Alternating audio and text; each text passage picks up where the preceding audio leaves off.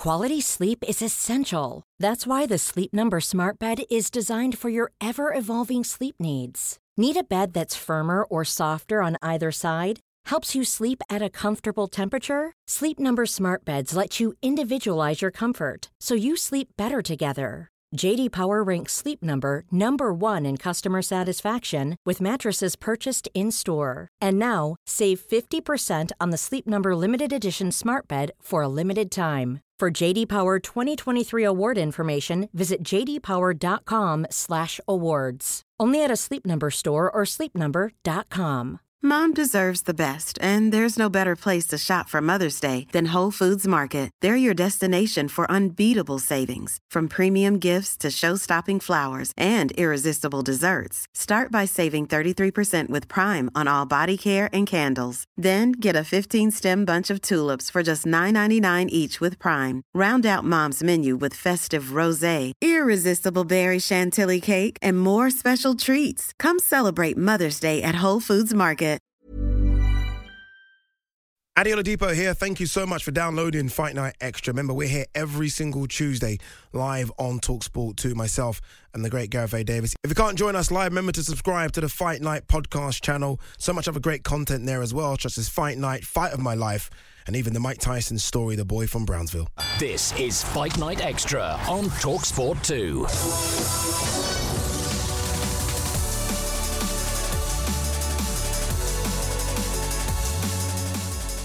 If you love your boxing, and this is the show for you, Fight Night Extra, myself, Adi Oladipo, and one half of Fight Disciples, Mr. Nick Pete, in the building as well. Today, we're going to be discussing yet more noise but no action in the heavyweight division. The likes of AJ and Tyson Fury have all said so much on social media regarding potential fights, but we're still no closer to seeing any confirmation for anything.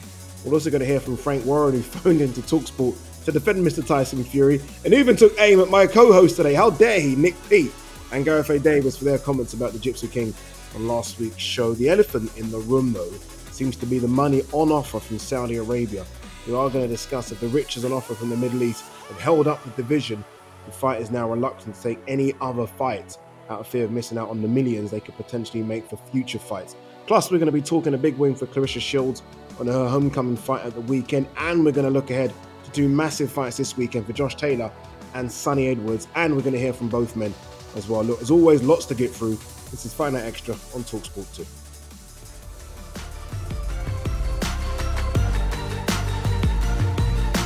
Your winner by unanimous decision, and still the undisputed female middleweight champion of the world, the Blunt Clarissa T-Rex Shields. There's zero offers been made. And the reason is, and everybody's been, and they've been upfront about it over there, Prince Khalid and his team, skill set, they've said, is because they're not in a position yet to make a written offer, and so nothing can be done. As I can say that he didn't look too good in his last fight, but I'm not preparing for that last performance. I'm preparing for the best version of Teofimo Lopez. But still, that's still not good enough to beat the likes of myself. A lot of people might think, oh, be careful, Eddie might feed you to the... He can't feed me to the wolves because I am the wolf. I am the number one. I am the one that wants and has chased every single one of these fights. Mr. Nick Pete, nice to have you with us, sir. You too, buddy. Good to see you. Always nice to catch up. And, we're the crazy 3 world title weekend. And then last weekend, it was the Clarissa Shields show. And we're looking ahead now to 2 big world title fights for Brits. Boxing's booming, buddy. Boxing is booming.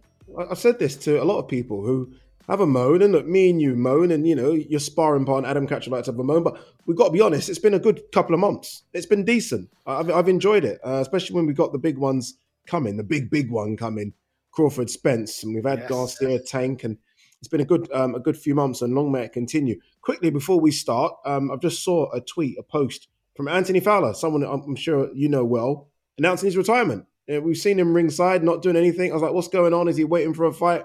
He's like, no, I'm done. I've had enough. I've made some good money. My health is more important. A solid career Anthony Fowler had. Yeah, he was an outstanding amateur, of course. You know, he was one of the most decorated amateurs the GP setup's ever seen. I guess you could argue he maybe stuck around in the amateurs a little bit too long. I remember him and Callum Smith coming through at very much the same time, and it was Anthony that decided to stay on from the Olympic cycle, and Callum Smith decided to turn pro. But yeah, listen, he did turn pro. He had good success. Obviously, he's been in some big fights domestically as well, but always been good with his money, Addy, and he's invested it well. He's got a couple of really good, really positive businesses that are doing really good things, and I think he's financially secure right now. And you know, that's all you can hope for in this fight game, is to get out with your faculties intact, with a couple of belts on the mantelpiece and some money in the bank. So good luck to him. Yeah, get in, get rich, get out, and he's done that. So good luck to him. Let's talk about Clarissa Shields. She fought on the weekend. The Guotes, and I guess with Katie Taylor losing to Chantel Cameron, that's now rock solid, firmed. She is number one, isn't she? I guess her problem though, Nick, is she's running out of opponents. I mean, there aren't that many fights. If she was around 135, 140, there'll be millions of fights for her to make, so many. Yeah. But her being 160, 168, there just ain't that many dance partners, and she's struggling to find dance partners. She is, and I'm concerned for the sport of boxing that she might just lose patience and she might go over to MMA full time. You know, she has had a couple of fights in mixed martial arts. She has, you know, she still continues to train in that sport as well, in MMA, purely just for competition, purely just to keep herself entertained and keep herself challenged. And we saw that the weekend. I know it was a stand-in opponent for her, but Marcela Cornejo, you know, she come in a couple of weeks' notice. She basically lost every round again. But this is what Clarissa does. She's just so good. She's so talented. Even when we thought we got her the perfect matchup, we found her Joe Frazier, we found her, you know, Hagler Hearns and Savannah Marshall. She comes over and she, you know, let's be honest, hardly broke a sweat, and she boxed Savannah Marshall's head off. And that's the problem, you see. It's keeping her entertained in this boxing game. That's the problem we've got now, because she is the GOAT. She is outstanding what she's done. Multi-weight world champion, 2-time Olympic gold medalist, but she is still young as well. She's only in her mid-20s. Plenty of time for her to move over to MMA, and who knows? Listen, Holly Holm did it, and she was a lot older than Clarissa Shields. I could see Clarissa Shields knuckling down, 2 or 3 years of full-time MMA. Next thing you know, she's in the UFC. She becomes a superstar. Yeah, and Dana would be licking his lips at that attraction. Someone that talks the way she does, the way she acts, and how boisterous she is, so good at media and PR. Perfect for what Dana White would love to see right now. Because you look at even MMA and sort of the female stars coming through, in terms of ones that shout out, there aren't that many really, are there? There aren't that many at all. So he would love it. In terms of competition for her, potentially, I mean, we love Tasha, don't we? Tasha Jonas, obviously 154, but she's just undersized, isn't she, really? Look, she'll give it a go. She'll have a go, but she's undersized. Yeah, but talking about, you know, the two options there domestically are Tasha Jonas and Terry Harper. They have got all the belt at super welterweight, a division in which, you know, Clarissa once cleaned up previously. She's fought there before. So she could, in theory, get down to that weight. But our two girls are former lightweights who have moved up for the opportunities that are in those weight divisions, because they are so much faster and so much more skilled than most of the field in that weight class. You bring Clarissa down to that weight, she's just going to look absolutely massive against both Harper and Jonas. Listen, financially, I hope it works out for them. They are good fights, but when I'm thinking about Clarissa's future and Clarissa's legacy, unfortunately, it just feels like it's MMA for me. Yeah, and look, good luck to her. I mean, for her to dominate boxing and then potentially go over and do some damage in MMA. I mean, we saw what Krzysztof Glowacki did from the back the other day, didn't we? Do you know what I mean? Wow. Don't tell me these boxers can't go over and cause some problems. So, look, you never know if she gets over there and learns a bit of ground game. As you say, she's young. She's got the time, a bit of jiu-jitsu lessons. Who knows what she can do in MMA. I do want to touch on heavyweight boxing, right? It's the glamour division. Do we have to? That's the one area of boxing that's so frustrating, isn't it? It was ridiculous, isn't it? It's so bad. It annoys the hell out of me. Before we touch on it, I do want to play out a little clip from Mr. Frank Warren, who phoned in and spoke to Gareth on Fight Night. And he came for your head. He came for your head, Nick. He came for Gareth's head. This is what Frank Warren had to say. This is the fella who's gone abroad and fought the best, gone to their countries and been to the States 3 times and beat the hardest punching heavyweight out there in 3 brilliant fights, went to Germany and fought in 54,000 people in Germany and give him a boxing lesson when he was the best heavyweight out there at the time. Klitschko. I don't think we're disputing he's not the number one in the world. That's Frank. what's going down, the thing you've done in the week talking to whoever that bloke you was talking Nick to, Pete on Fight Night Extra, whoever it is. I mean, what is all that nonsense about? What does he know? How does he know what Tyson's doing? How does he know? Frank Warren, very acting like he didn't know who you were. Yeah. Like, who's this? Who's that guy you was on with? Like, he knows who you are. He watches your channel. He knows exactly who you are.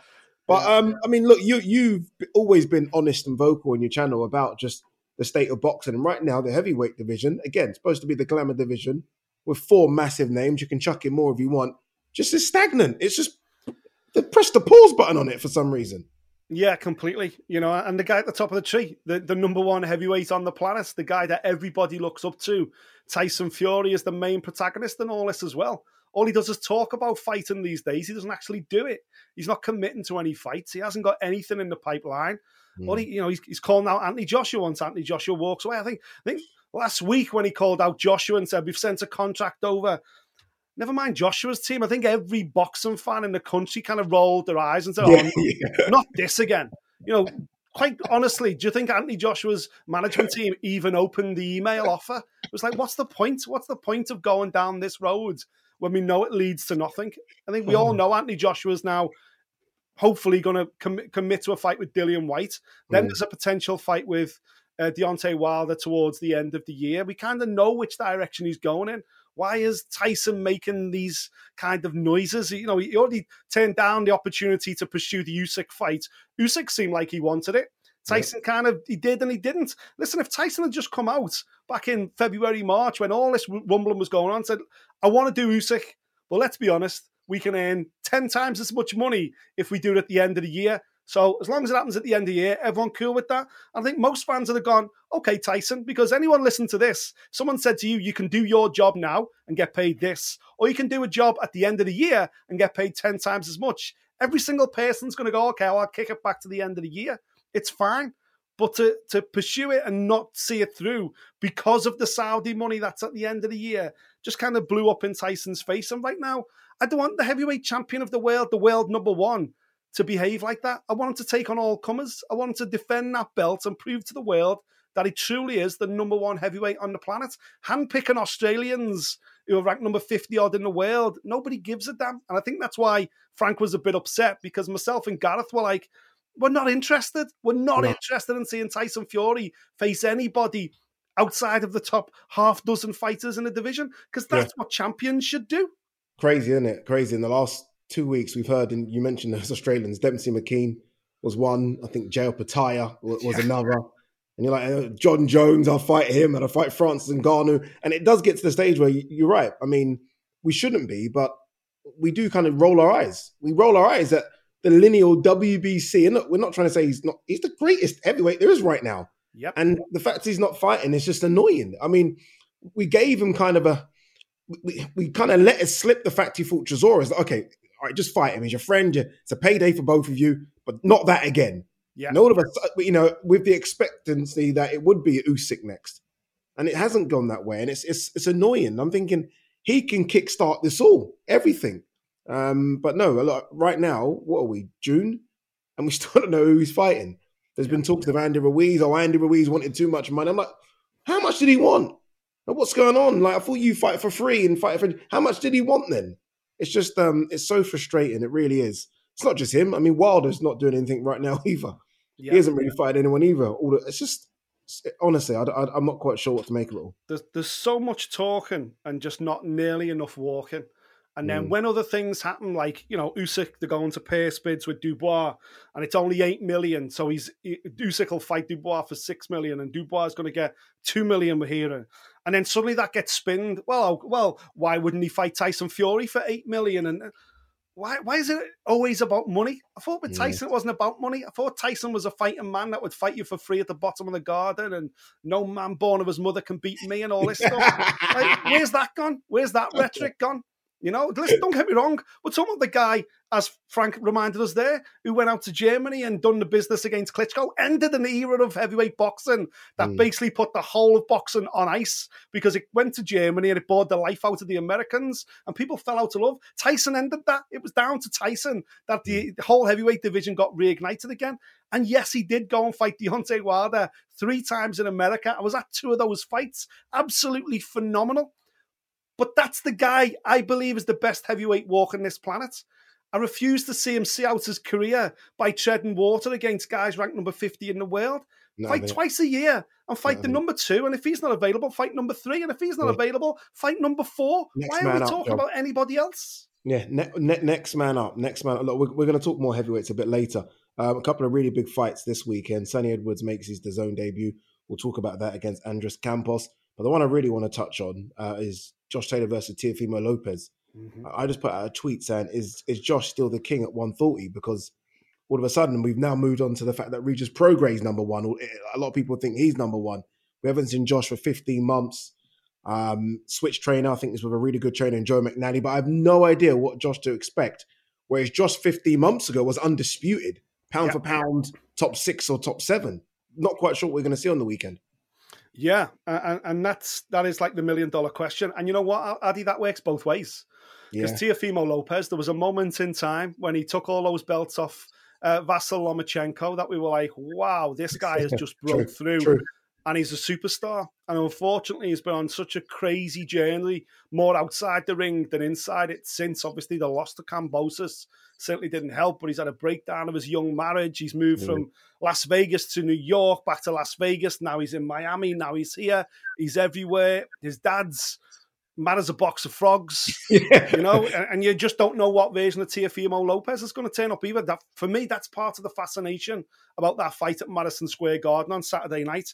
Is Josh Taylor, you know, can we finally say 15 months ago in Glasgow, it all went wrong. It was an off night for him. That was him at his worst.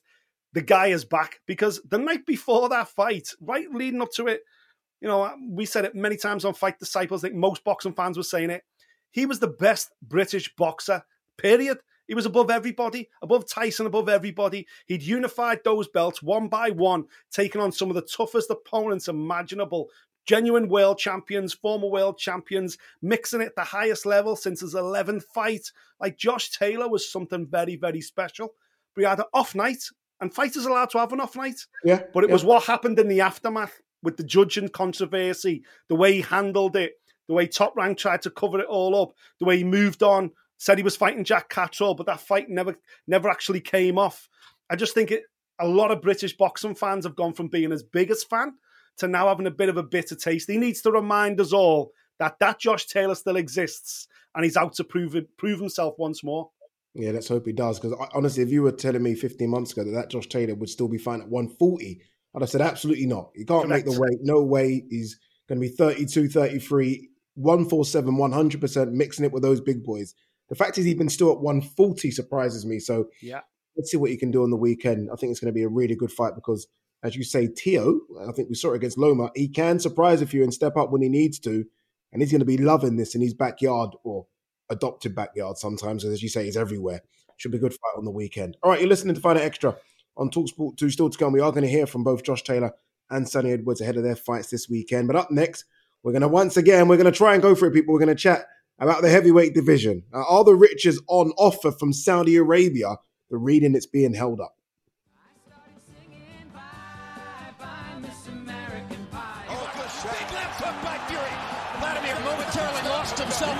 Tyson Fury, absolutely sensational to drag himself out of a 10-7 round, being on the floor twice in the fourth. Anthony Joshua, get this contract signed and let the British fans have what they want. It was a murderous, medieval uppercut from Tyson Fury. There's no more running. You have to fight me. You cannot escape. The Fury is coming. When the jester sang. Welcome back. You're listening to Fight Extra. Myself, Adiola Depot, and Nick P on TalkSport 2. We touched on it a bit earlier, the heavyweight division. We're going to try and do a bit of a deep dive on it now because it is the glamour division. The heavyweight, when I was young, was the baddest man on the planet. It was the person that was getting paid the most until Oscar De La Hoya and Floyd Mayweather came around. And all of a sudden, it's just gone a bit cold. It's gone a bit cold. Dana White's offering Tyson Fury to step in the octagon. It was never, ever going to do and take on John Jones. Ngannou left UFC hoping to get a fight with one of the heavyweights. Wilder's out there doing nothing. Usyk just signed a deal with Saudi Arabia, basically. AJ looks like he's going to take on Dillian White. I don't know, where do you want to begin? Where do you want to begin on this, Nick? Should we talk about the main man first? Fury. Yes. Who do you think he's going to fight next, Nick? What are we thinking here? Listen, I think he can't just sit around and wait for Usyk at the end of the year in Saudi Arabia. Not if Usyk is going to stay busy, defend one of his belts against Daniel Dubois in Poland, which we're led to believe is going to be happening at the end of summer. I think Fury himself needs some kind of warm-up fight, if you like. I understand that was why they were kind of going down the route of the two Australians, because the options there, they were two southpaws. Usyk's a southpaw, kind of makes sense. But as you said earlier, he had his gimme against Chisora. It's been over a year now since he's defended his WBC belt against their WBC-ranked opponents, which was Dillian White, and that was a one-sided fight anyway. So I want to see him in there with somebody capable. And if not somebody capable, someone that's going to make headlines. And I think for all the negativity that wait a minute. I know the name you're going to say. Do Francis Ngannou. Do the fight. Do it. Because the conversation Dana White started this week was baddest man on the planet. It used to be boxing, now it's MMA. And I kind of agree with him. And the baddest man on the planet needs to be, it's kind of a street fighting mentality, isn't it? And 100%. Let's be honest, a multifaceted mixed martial artist beats a boxer any day of the week, unless you're Glowacki with your back on the canvas in the middle of a football stadium in Warsaw. That looks incredible. Yeah. But I just think, do the Ngannou fight. Call it baddest man on the planet. Let Frank Warren sell the living daylights out of it. Let's have a little bit of fun at Wembley Stadium before the football season kicks off again in August. Get that out the way. Make some good money. The Ngannou thing's a one-shot deal. I think anyone in the top 10, anyone capable, should be able to take Francis Ngannou to school. Yeah. Yeah. And then Francis Ngannou's done in boxing because you can't sell him again. You can sell him now as the UFC heavyweight champion who walked away to prove it to the world he was the baddest man. So Fury can beat him and claim that title for himself. Whether you believe it or not, he can do that by winning that one fight. I think Ngannou's probably going to want 8 to 9 million, which is a little bit less than what Ruiz was reportedly asking for. We'll take that every day of the week. I think that's doable. A sold-out Wembley Stadium. You get a lot of MMA fans, UFC fans who'd be buying tickets to see, hopefully, Ngannou beat Fury. I'm sold. Listen, I think that's the way to go. And, hopefully Frank will be back on TalkSport next week saying, thanks to Nick Pete, I know exactly who he is. What a wonderful idea. It's funny because I always wanted to see Wilder versus Ngannou because I've always thought that Fury could just box rings around Ngannou, couldn't he? Yes. Really? He's not going to stand and have a trade with him. Whereas Wilder would, and Wilder's not the best in terms of boxing ability. It's there, but it's not elite level. So I thought that would be just a fantastic shootout between two just monsters going in the ring with each other. But I'm with you. Look, if Fury can't get Usyk now, and he can't, because as you say, Usyk versus Dubois, and it's not going to be a Wilder 4, is it? Then yeah, I'm with you, Ngannou. That's what Ngannou wants, and it would be a big. I don't know if our producer's going to bleep this out. It'd be a big FU that would be from Ngannou to Dana White. That would. Yes. Like, look, I told you I could get it. I've got it. There you go. 9 million in the back pocket. You never paid me that much. Good. And if he loses, he loses. He loses to the best heavyweight on the planet. It's not a problem. You can still have MMA fights. It doesn't lose your shine. So I'm with you. I like the idea of it happening. And I think Ngannou's trying to stoke it online. I think Fury's mentioned a couple of things as well. So hopefully, we're always the last to know. Hopefully there's something going on behind the scenes. But it makes perfect sense. Wembley Stadium, it will sell out easily. Exactly. And listen, your other options, Joe Joyce losing to Zhang ruined Joe, because it looked like it was going to be Joe Joyce versus Fury this summer ahead of Usyk. Joe blew that by losing to Zhang. Joe activated his rematch clause against Zhang, obviously then ties Zhang up as well. You've got Hergovich over this side, but he's kind of tied to Eddie in the zone. There's no way a deal could possibly be done there. So you're kind of running out of opponents. There's Big Baby Miller who's on his way up. Jared Miller, of course, I'm talking about, who's a former sparring partner of Fury's. I didn't think they go down that road. It's too much of a risk. Ruiz wants too much money. The Wilder thing's been done. AJ's got other plans. You can't dig Chisora up again. Jeez. No. So listen, from a fan's perspective, Do Ngannou, man. That would be fun. That would be fun. Yeah. Let's talk about the money being sort of chucked around by the Saudi Arabians now. Like, and I've always said boxers should go and get as much as you can. We all know the danger of the sport, know your worth, etc., etc. But it's clear to see that the money they're offering is it's almost causing a bit of a problem now. Yeah. Because it's so much money that these fighters now think, okay, I don't want to risk it, and I'll just wait until I get paid from them before I fight again. I think, look, hopefully we see AJ White, but there was a lot of talk about AJ sitting it out because of the Wilder fight and not risking it. And Usyk looks like he will fight Dubois, maybe won't now he's signed to them. What do you make of it, this new investment? It has its good and bad, right? Or am I just seeing the bad side of it? Well, we're seeing it in football as well, aren't we? We're seeing Ronaldo going over there. It looks like Messi's probably going to end up there. Karim Benzema's just walked away from Real Madrid to sign with the Saudi. Think about that. You've walked away from Real Madrid, the greatest football team ever. Ballon d'Or winner. Like, no, I'm good to go. Yeah, because listen, money talks at the end of the day. The last I seen there was talk of it being around 121 million pounds on the table for Usyk and Fury to share. And I think that, Usyk signing with a management company, sports group out in Saudi Arabia this week, as well as him basically saying, right, I don't want to negotiate with Fury anymore. I've tried that. He kept changing moving the goalposts. I'm going to sign with you guys. You just let me know when the fight is.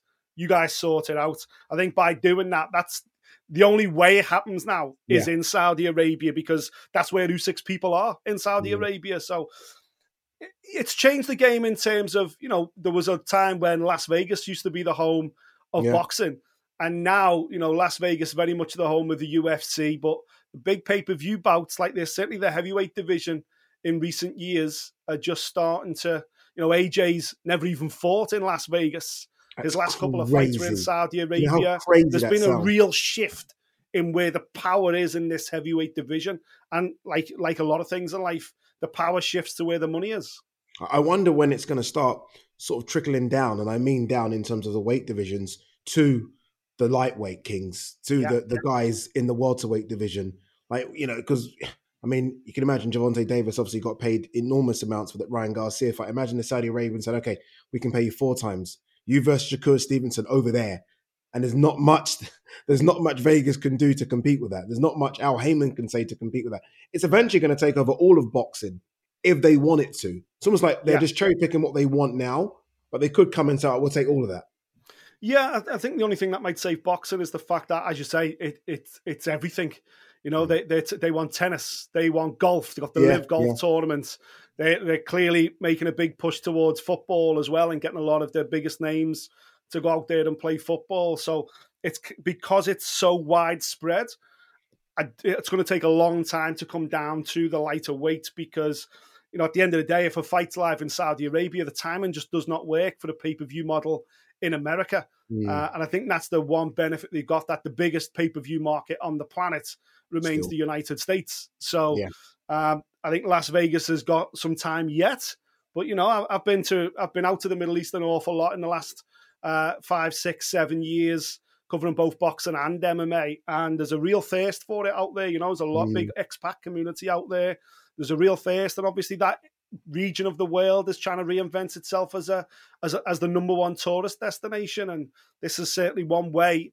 It looks like it's always going to be the end of the year, Addy, as well, because the weather's so hot in summer. You can't really get there, and then there's religious holidays early in the year. So it seems like the way it's going, the heavyweight division is going to tickle along until October, November, December, which is when we're going to get the super fights, and they're all going to be in the Middle East. Yeah, one fight that looks like it will be here, possibly, I'm guessing, the O2 Arena. I think you mentioned a bit earlier, AJ Dillian White 2. I think they're looking at a date. I saw a date today of August 12th for that one. AJ said some interesting things on his Instagram story the other day. Dillian White responded. Is there an appetite for it, number one? And number two, obviously, AJ Franklin wasn't on DAZN pay-per-view. It's mad to actually think AJ wouldn't be on a pay-per-view platform, but they deemed it not big enough. Is this big enough for it to go on a pay-per-view platform? So one, is there a first for it? And second, is this pay-per-view worthy, this fight? I think there's absolutely a thirst for it. I think it will go pay-per-view just because of AJ's stature. I think Franklin being a guy that was, ranked pretty deeply, it was difficult to sell a pay-per-view there because we have accepted now that AJ is in a rehabilitation phase of his career. I think Dillian Whyte, from an AJ perspective, Team AJ, I think Dillian Whyte is the right fight that's next. A lot of talk at the start, he should just take the Fury fight. You never turn down a world title fight. It's easy to say that, but when you're Anthony Joshua and you're the commercial behemoth that he remains, then you're always going to get world title opportunities because you're Anthony Joshua. And the fact that you've got, your desire for the game long term is being questioned at every post, that of course gets people excited and gives up people false sense of security anyway. I'd love to see AJ back to where AJ once was. The thing is, we need to forget about that because that guy doesn't exist anymore because he's older, he's more mature, he's trying to extend his career by redesigning the way he fights, by changing his fighting style. Lennox Lewis did it, and Lennox Lewis had incredible success. Can AJ do it? That's the $1 million question. And can he do it and still remain relevant in a division that is, sometimes it feels like it's moving really slow, and then other times you're thinking, wow, what just happened in the last 5 years? So much happens in a second. Yeah, I'm just happy that, look, I spoke to AJ at the start of the year and he was very firm in it's going to be 3 fights this year. So when I think he posted something along the lines of not fighting until December, I was like, what are you doing? Yeah. You have to fight. Like, one thing AJ's been for the last 4 or 5 years is inactive. We just don't see enough of him. And I'm just like, how can you grow in your sport if you're just not fighting enough? So I think it's a good thing that he gets another training camp with Derek James. Yeah. Look, and I'm with you. Look, the old AJ doesn't exist anymore. I saw that now against Jermaine Franklin. Yeah. So let's see what Derek James can do with this new AJ. I think we saw Klitschko have a little bit of a rebirth under Manny Stewart. You mentioned Lennox Lewis there as well. And I'm hoping that if AJ can get anywhere near that, then it's a win-win-win. But I just want to see him stay busy. And I think he needs another training camp because if it is going to be Wilder in the winter, I need a bit more. Yeah, I need to see a bit more from AJ against Dillian Whyte to know that he's ready for that smoke. But look, it's interesting that you think it'll be pay-per-view. I think it will be as well. I just wanted to know if AJ's still that pay-per-view behemoth that he once was. I'm not sure. I'm not sure, Nick, if I'm honest, if he still is that guy. There aren't that many that tick those pay-per-view boxes anymore. Yeah. I think it's the fact that he crossed over into the mainstream so efficiently, and he was, let's be honest, Eddie Hearn did an incredible job with him straight from the Olympics and took him up and down the country, introduced him to everybody. He was on all the right, chat shows and everyone was saying all the right things and he was in the magazines and everything else. And he took us all on this journey and he was a wrecking machine. And that was the most important thing. He was smashing everybody to bits. And it's easy to fall in love with it, a sportsman that's generating so many social media clicks. And if you're buying a ticket for AJ at Wembley, someone's getting knocked out. And then the Klitschko night was amazing. And these are legacy-defining moments.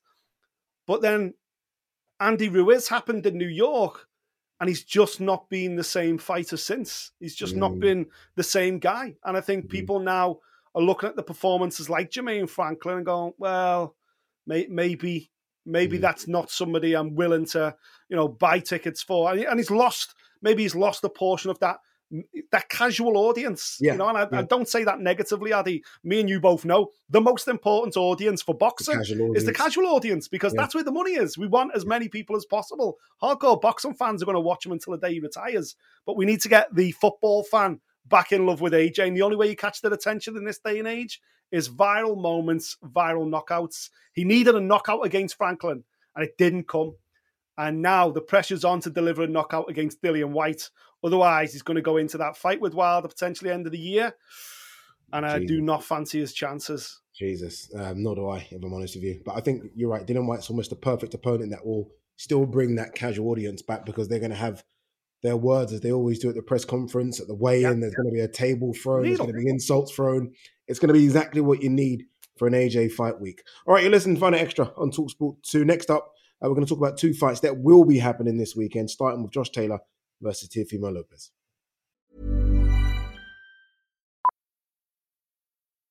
Millions of people have lost weight with personalized plans from Noom. Like Evan, who can't stand salads and still lost 50 pounds. Salads generally for most people are the easy button, right? For me, that wasn't an option. I never really was a salad guy. That's just not who I am. But Noom worked for me. Get your personalized plan today at Noom.com. Real Noom user compensated to provide their story. In 4 weeks, the typical Noom user can expect to lose 1 to 2 pounds per week. Individual results may vary. Life is full of what-ifs. Some awesome, like what if AI could fold your laundry? And some, well, less awesome, like what if you have unexpected medical costs? United Healthcare can help get you covered with Health Protector Guard fixed indemnity insurance plans. They supplement your primary plan to help you manage out-of-pocket costs. No deductibles, no enrollment periods, and especially no more what-ifs. Visit uh1.com to find the Health Protector Guard plan for you.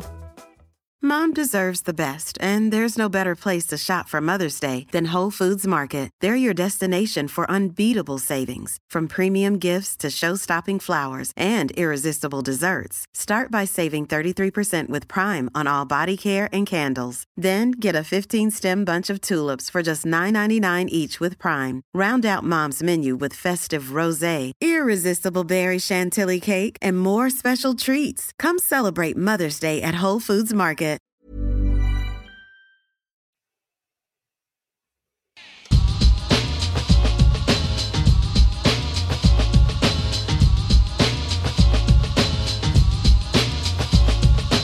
Welcome back. You're listening to Final Extra on TalkSport 2. Myself, Adi Oladipo, at Nick Pete of Fight Disciples. Let's talk Josh Taylor. He's back. We haven't seen Josh Taylor in the ring since that very, very controversial win against Jack Catterall 15 months ago. He goes to America to take on Teofimo Lopez. Interesting fight, this one, Nick, just because I think me and you said this at the top. So much about Josh and what Josh has been doing for 15 months. But Teofimo Lopez, he's been on a whirlwind himself. He's been all over the place, right? Mentally, things outside the ring, performances inside haven't been great as well. Sandor Martin performance wasn't great. So it's two guys desperate for a win, but two guys that we know at their best are pound-for-pound fighters, very elite level boxers at their best. Yeah, and that's the million-dollar question, isn't it? That's what we're going to find out on Saturday in New York at Madison Square Garden. Who's still got some of that left in them, because they're two very turbulent characters who have just endured the most bonkers last 18 months or so. You know, we spent some time with Teofimo Lopez last year over in Las Vegas, spent the day with him, myself and Adam Catterall, and we kind of come away scratching our heads. We got about 2 hours on video with him, and we must have published about 16, 17 minutes because he was just on such bizarre tangents about so many conspiracy theories and religion and race and everything. It was just, his mind was just all over the place, all over the place. And that's been reflected in his performances. That's been reflected in the way his nomadic lifestyle, switching one coast for the other. Him and his dad just don't seem to be able to... there was a time there when Teo and his dad were at loggerheads. Now they're in cahoots together, and the chip is on both shoulders, and they feel like the entire world is against them. And that worked before. Going into the Loma fight, it kind of worked that they had this turbulent inner relationship, but it was them against the world. Now it just seems to have completely gone the other way. And, the two very, very unusual characters, and then kind of similar. Josh Taylor could do no wrong up until 15 months ago. He was the guy. He was the number one guy in all of British boxing. What he had managed to do to unify the belt in the super lightweight division were nothing short of remarkable. And then that night happened in Glasgow, the homecoming performance against Jack Catterall. And you know what, Addy, in hindsight, had he lost that night, had he lost on the scorecards like he should have done, he should have lost on the scorecards that night, we'd have probably already been... at least up to a rematch, probably a trilogy by now. Trilogy in the books. Yeah. He could have all the belts still wrapped around his waist. We could all still be championing Josh Taylor. We could all still be walking around with the Tartan Tornado flags. And he could still be the darling of British boxing. But instead, it couldn't have gone any worse for him. Yeah, you're right. So it's almost like he won, but he really lost. Absolutely. Because he lost so much. Obviously, look, he switched trainers now. He's with Joe McNally, someone that I know you know well. Great trainer. One of the trainers almost come in on the outside like a horse that no one's expecting, then he's just taking everything.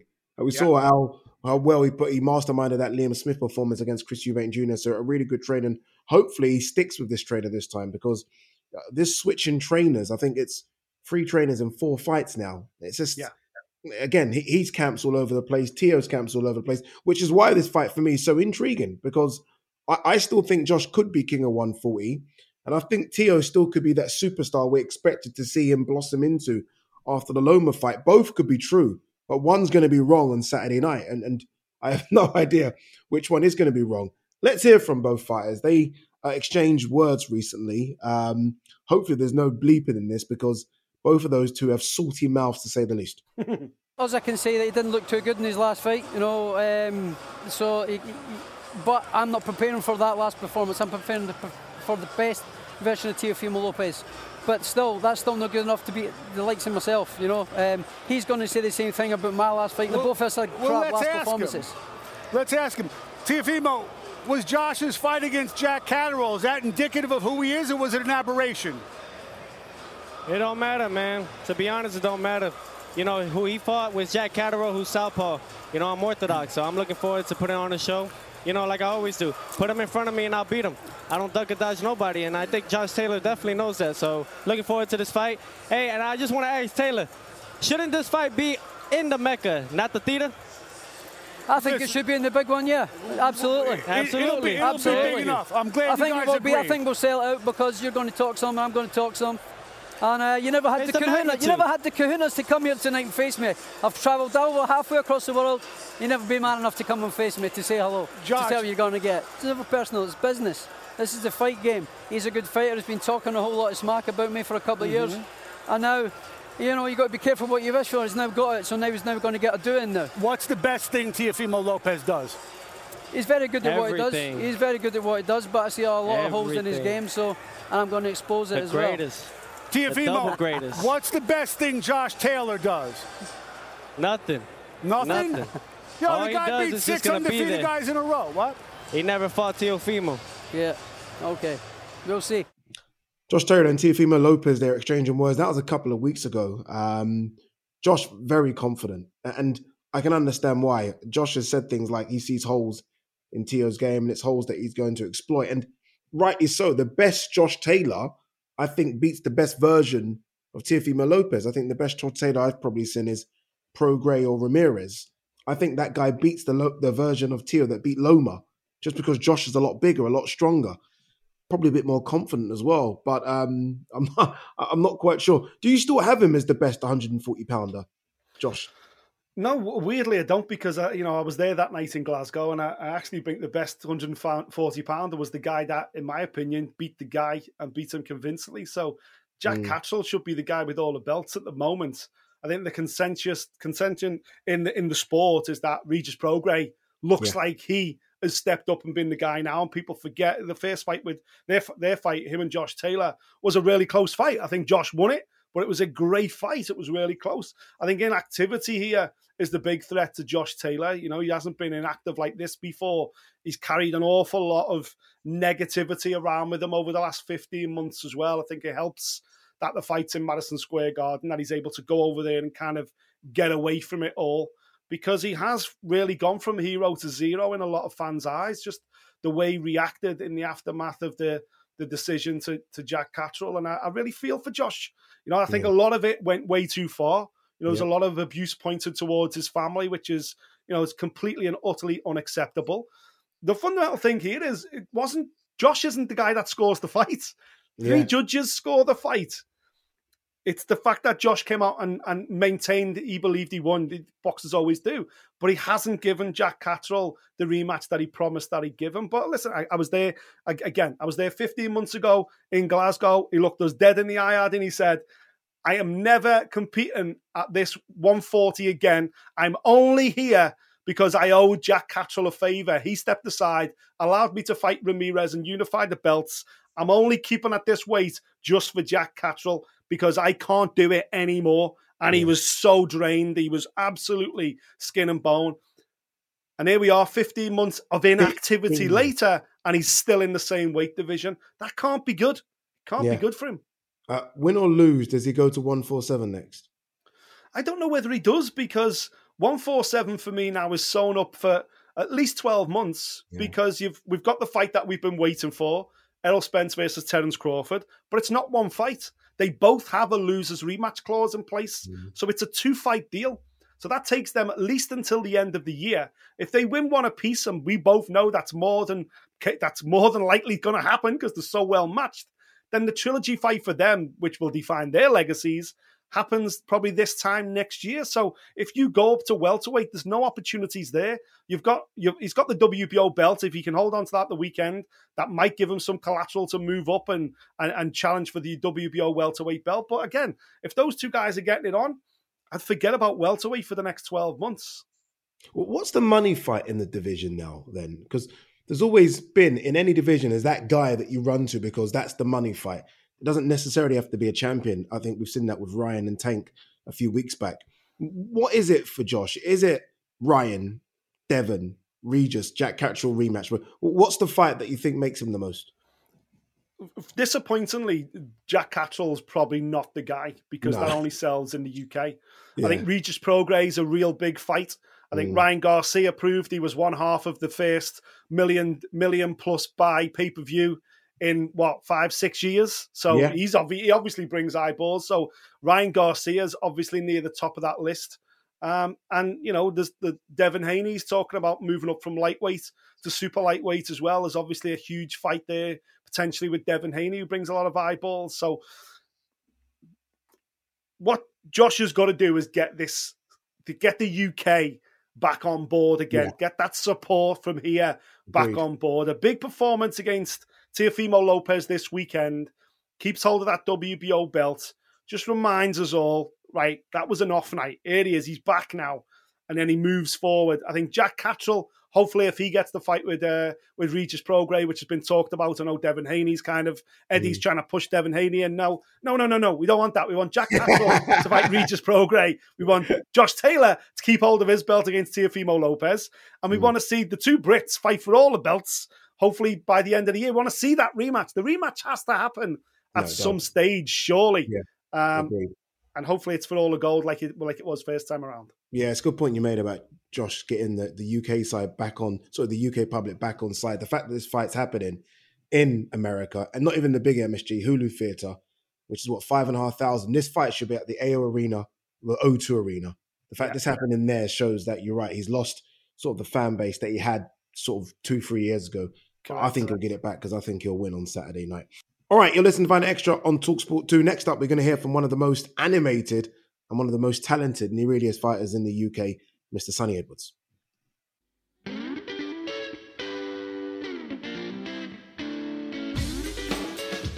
Welcome back to Find Extra on TalkSport 2. Adi Oladipo, Nick P.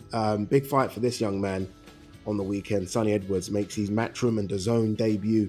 He takes on Andros Campos this weekend, the unbeaten Mr. Campos as well. Sonny Edwards, obviously unbeaten, the current IBF flyweight champion. Have to say, I love Sonny Edwards. I love him. I love the fact that he's just a walk-in promoter's dream. Says what he wants, active on social media, fights in a style that's entertaining. Yes, he might not have the knockout blow, but a lot of these fighters down that weight class don't, unless you're named Julio Cesar Martinez. I love him. I think he's perfect. And I hope this link-up goes the way I think it's going to go, with big fights against Bam or, as I just mentioned, Martinez. Yeah, 100%. I want to see this guy in unifications. He can absolutely follow in the footsteps of Josh Taylor and bring all the belts together in this flyweight division and bring it back to the UK. Sonny is he's so talented. It's incredible. And I've been fortunate enough to be around a couple of his world title fights. I've done commentary on a couple of his world title fights as well. So I've literally sat right on the ring apron. And he's one of those boxers where he can leave you spellbound. His footwork is incredible. His timing is unbelievable. He knows what his opponents are going to do before even they do, because he sets traps. He sets traps for his opponents and makes them do things they don't want to do to allow him to land his own shots. That's what he really is, playing chess and everybody else is playing checkers. I seen him going with Jason Mama, who is an undefeated fighter, very similar record to Andros Campos this weekend. Mama arrived in Dubai absolutely convinced he was about to become world champion. And he left that ring with Sonny Edwards a broken man. Because Jason Mama, like so many of these opponents who get bamboozled by Sonny, you've boxed internationally, you've been at the highest level, you've turned professional, you're undefeated, you're a world title contender. You know this game inside and out. And then you share a ring with Sonny Edwards, and he's got a cheat code that you're not privy to. And I've seen him mentally break fighters mid-fight because of it. He does things that other opponents don't have in their arsenal at all. He does things so unorthodox, so natural. He's so comfortable in the ring. Honestly, I think you've hit the nail on the head, Addy. I think he could be Britain's best boxer today. Yeah, almost Britain's best kept secret as well, because a lot of casual fans maybe don't know too much about him. What I really want to see from him, though, I mean, potentially there could be massive fights over here. There's something about, he almost feels like he's the one Brit that has the arrogance to go to America or even Mexico and take on their champions. Like, he would go and fight Julio Cesar Martinez in Mexico tomorrow. Yeah. Without a hint of fear. Yeah. And I think there's something special about him doing it there and taking his belt from him in Mexico and then unifying it over here. Let's hear from Sonny Edwards. He spoke with Gareth A. Davis on his fight with Campos, obviously this weekend, and working alongside Mr. Eddie Hearn now. I think what a lot of people have the misconception is because they live in a world that, oh my God, Sonny said something about Eddie Hearn, and Eddie Hearn said something back. Like, Eddie Hearn knows my frustration. He knew my frustration. They're putting up graphics. 3 flyweight fights of Martinez on the zone. No mention of the British champion that wants it. You box his brother, etc., etc., etc. Like, they even went as far one time as putting a picture of my brother and putting Charlie Edwards, and I'm thinking, what? Like, now you're really being cheeky. But now sometimes you got to ruffle a few feathers, as you know, Gareth, to get things moving. And from the ruffling of feathers, a day later, a towel in between the legs apology, and then an invite, well, not an invite, free ringside tickets to Eddie's show that very same week those tweets sent out when I was there, and then we was on an interview together. So, like, when you really see it, like, Eddie knows what I'm willing to do to make things start rolling. Like, I don't want to sit here and be ignored. I don't want to sit here and feel like I'm left out. If I get frustrated, I might kick out a little bit. I feel like it was always kind of a natural progression that there was a good chance that at some point me and Eddie would have been working together. I mean, it should have happened 22nd of October in Mexico. I was meant to be going up to Mexico City to fight the proud champion Martinez. I'd set out, I'd started training, we'd agreed my purse, the dates, when I was flying over there, all of that. Started camp, went to Albania to stick with my training team, all of that, got sparring partners all over. And then they had to come back, the people that I was negotiating with, which was Matchroom at the time, who now obviously look after me, and they had to come back to the away fight and go, oh, actually, sorry, embarrassing, our fight, I don't want to fight, you know what I mean? So now we're back in. I think now we're working together. I feel like it's a match made in heaven. I feel like Eddie has become the best promoter in world boxing with the urgency just to make the big fights, make the events that people get excited for, revolutionize British boxing, especially in this modern era. When I can remember not too long ago where British boxing professionally wasn't really getting much of anything, Gareth, and I'm sure you can as well. And Eddie, as well as, Frank Warren and the other promoters and the fighters as well, all play part. But Eddie having that willingness, to get 2 fighters signed up and then getting them at loggerheads, that's perfect for me. A lot of people might think, oh, be careful, Eddie might feed you he can't feed me to the wolves because I am the wolf. I am the number one. I am the one that wants and has chased every single one of these fights. How important is unifying then? We've got undisputed in a few of the divisions. Now you're with Eddie. Do you believe you can create an undisputed era for the division? I'll be real. It's probably got to the point for me where this is my voluntary, and then I'll have a little bit of time to try and make the unification next, right? Yeah. But what's going to happen in a minute after I beat Campos is that my last mandatory, who I beat in my last fight, very hard fight. Oh, very hard fight. I didn't think it was a hard fight. Felix Alvarado. Yeah. Is my next mandatory again. So I see. Yeah. I'm letting everyone know, and whatever they want to do with it, I don't really care, because I'm not going to stall my career any longer. If they don't want to unify next and we can't get that deal over the line next, then I'll probably just vacate the IBF. I'll class myself forever as the lineal flyweight champion, the Ring Magazine #1, the most avoided champion that there ever has been, because I could not get unification despite being the most paid fight in the division.